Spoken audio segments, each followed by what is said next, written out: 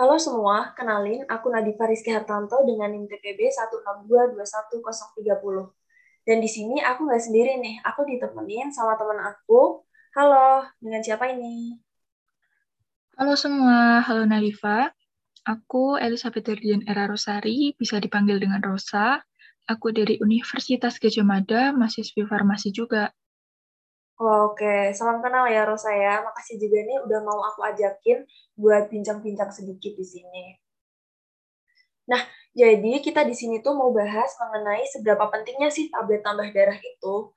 Mungkin aku bakal sedikit jabarin dulu mengenai latar belakang permasalahannya. Nah, Ros, jadi sebenarnya beberapa waktu yang lalu tuh aku sempat baca artikel yang dikeluarin sama Kementerian Kesehatan ya. Nah, artikelnya ini dia tuh berisi mengenai kasus anemia di Indonesia. Dan ternyata angka kejadian anemia di Indonesia ini terbilang masih cukup tinggi loh. Berdasarkan data dari Riskesdas tahun 2018, prevalensi anemia pada remaja sebesar 32%, yang mana artinya 3-4 dari 10 remaja nih menderita anemia. Nah, kenapa sih hal tersebut bisa terjadi? Ternyata beberapa di antaranya tuh dipengaruhi oleh kebiasaan asupan gizi yang nggak optimal dan juga kurangnya aktivitas fisik. Padahal kan ya Ros ya, remaja ini merupakan salah satu aset bangsa Indonesia yang mana bisa dibilang investasi masa depan bangsa juga nih. Dan akan meneruskan tongkat estafet dari pembangunan Indonesia sendiri. Mungkin Rosa mau ada sedikit tanggapan nggak nih mengenai permasalahan ini? Nah, iya benar banget nih, Div. Aku setuju banget sama pendapat kamu kalau remaja putri ini merupakan salah satu aset penting bangsa yang akan menjadi penerus estafet pembangunan. Karena apa? Karena nantinya para remaja putri ini akan memberikan keturunan gitu ya, mungkin bahasanya, yang mana keturunan ini akan melanjutkan masa depan bangsa kita. Yes, benar banget sih Ros. Itu tuh alasan kenapa makanya kita harus lebih memperhatikan kasus anemia ini ya. Karena ya kalau nggak diperhatiin itu bisa jadi salah satu ancaman untuk masa depan bangsa kita juga ya Ros ya. Yap, bener banget nih, Dev. Nah, buat solusinya nih kira-kira apa sih yang bisa kita lakuin sebagai mahasiswa farmasi buat bantu mengatasi kasus anemia ini atau gimana sih cara untuk meminimalisirnya? Oke, mungkin kalau dilihat dari latar belakangnya tadi, salah satunya adalah asupan gizi ya, Nat.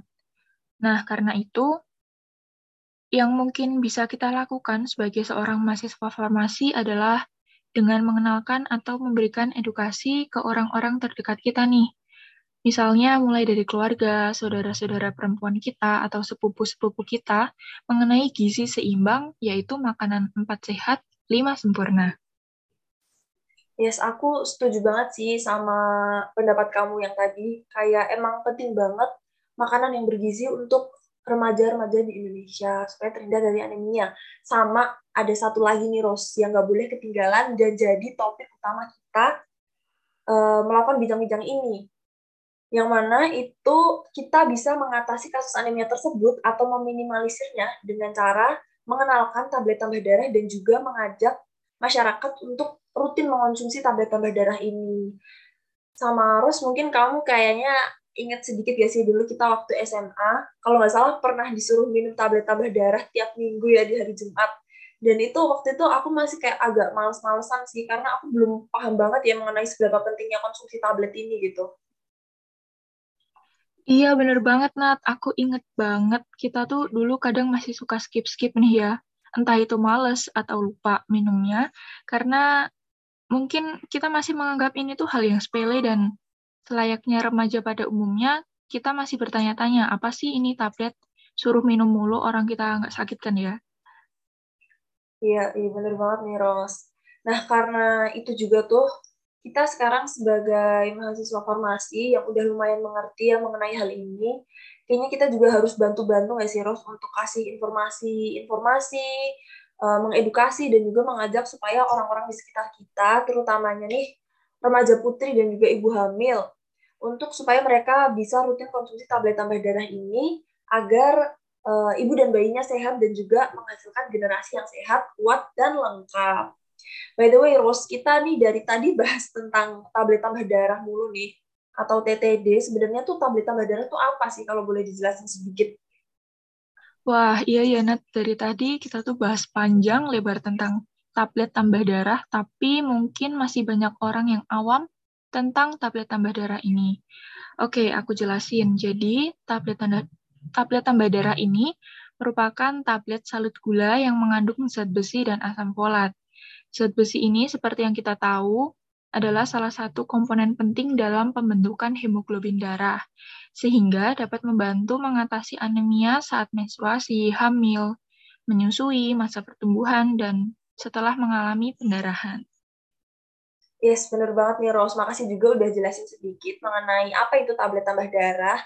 Sama mungkin aku mau sedikit kasih informasi dan menyimpulkan mungkin ya.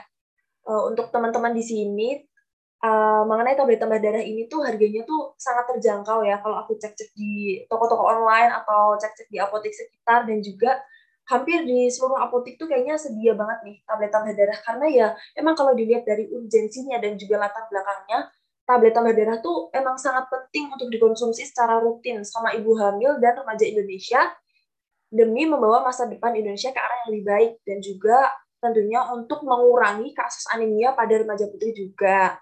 Nah, mungkin teman-teman di sini jangan lupa untuk konsumsi tablet tambah darahnya dan semoga setelah dengerin kita ngoceh di sini nih ya Ros ya, bincang-bincang sedikit, teman-teman semua bisa jadi lebih aware ke masalah anemia yang kita punya di Indonesia ini. Sama terakhir aku mau ngucapin nih makasih banyak untuk Rosa udah bersedia jadi teman aku nih buat bincang-bincang sebentar tentang seberapa pentingnya sih konsumsi tablet tambah darah ini. Semoga teman-teman gak abai lagi kayak kita dulu ya Ros ya. Sama-sama Nadifa, makasih banget juga udah mau ajakin aku ngobrol sedikit tentang salah satu permasalahan kesehatan yang ada di Indonesia dan permasalahan ini berkaitan erat juga dengan kefarmasian, yaitu mengenai pentingnya konsumsi tablet tambah darah. Nah, oke deh. Makasih banyak sekali lagi buat Rosa. Next time mungkin kita bisa bahas lagi ya mengenai permasalahan kefarmasian yang terupdate gitu. Soalnya ternyata lumayan seru juga nih ngomong-ngomong kayak gini kan. Kayak bincang-bincang ada temennya gitu. Yo Inat, next time kita bahas permasalahan lain ya. Mungkin kita bisa berkontribusi ngasih solusi atas permasalahan tersebut. Yes, bener banget nih. Oke, mungkin sekian dari aku, Nadhifa, dan juga temanku, Rosa. See you teman-teman, dan jangan lupa untuk konsumsi tablet tambah darahnya ya. Makasih. Bye. Bye-bye.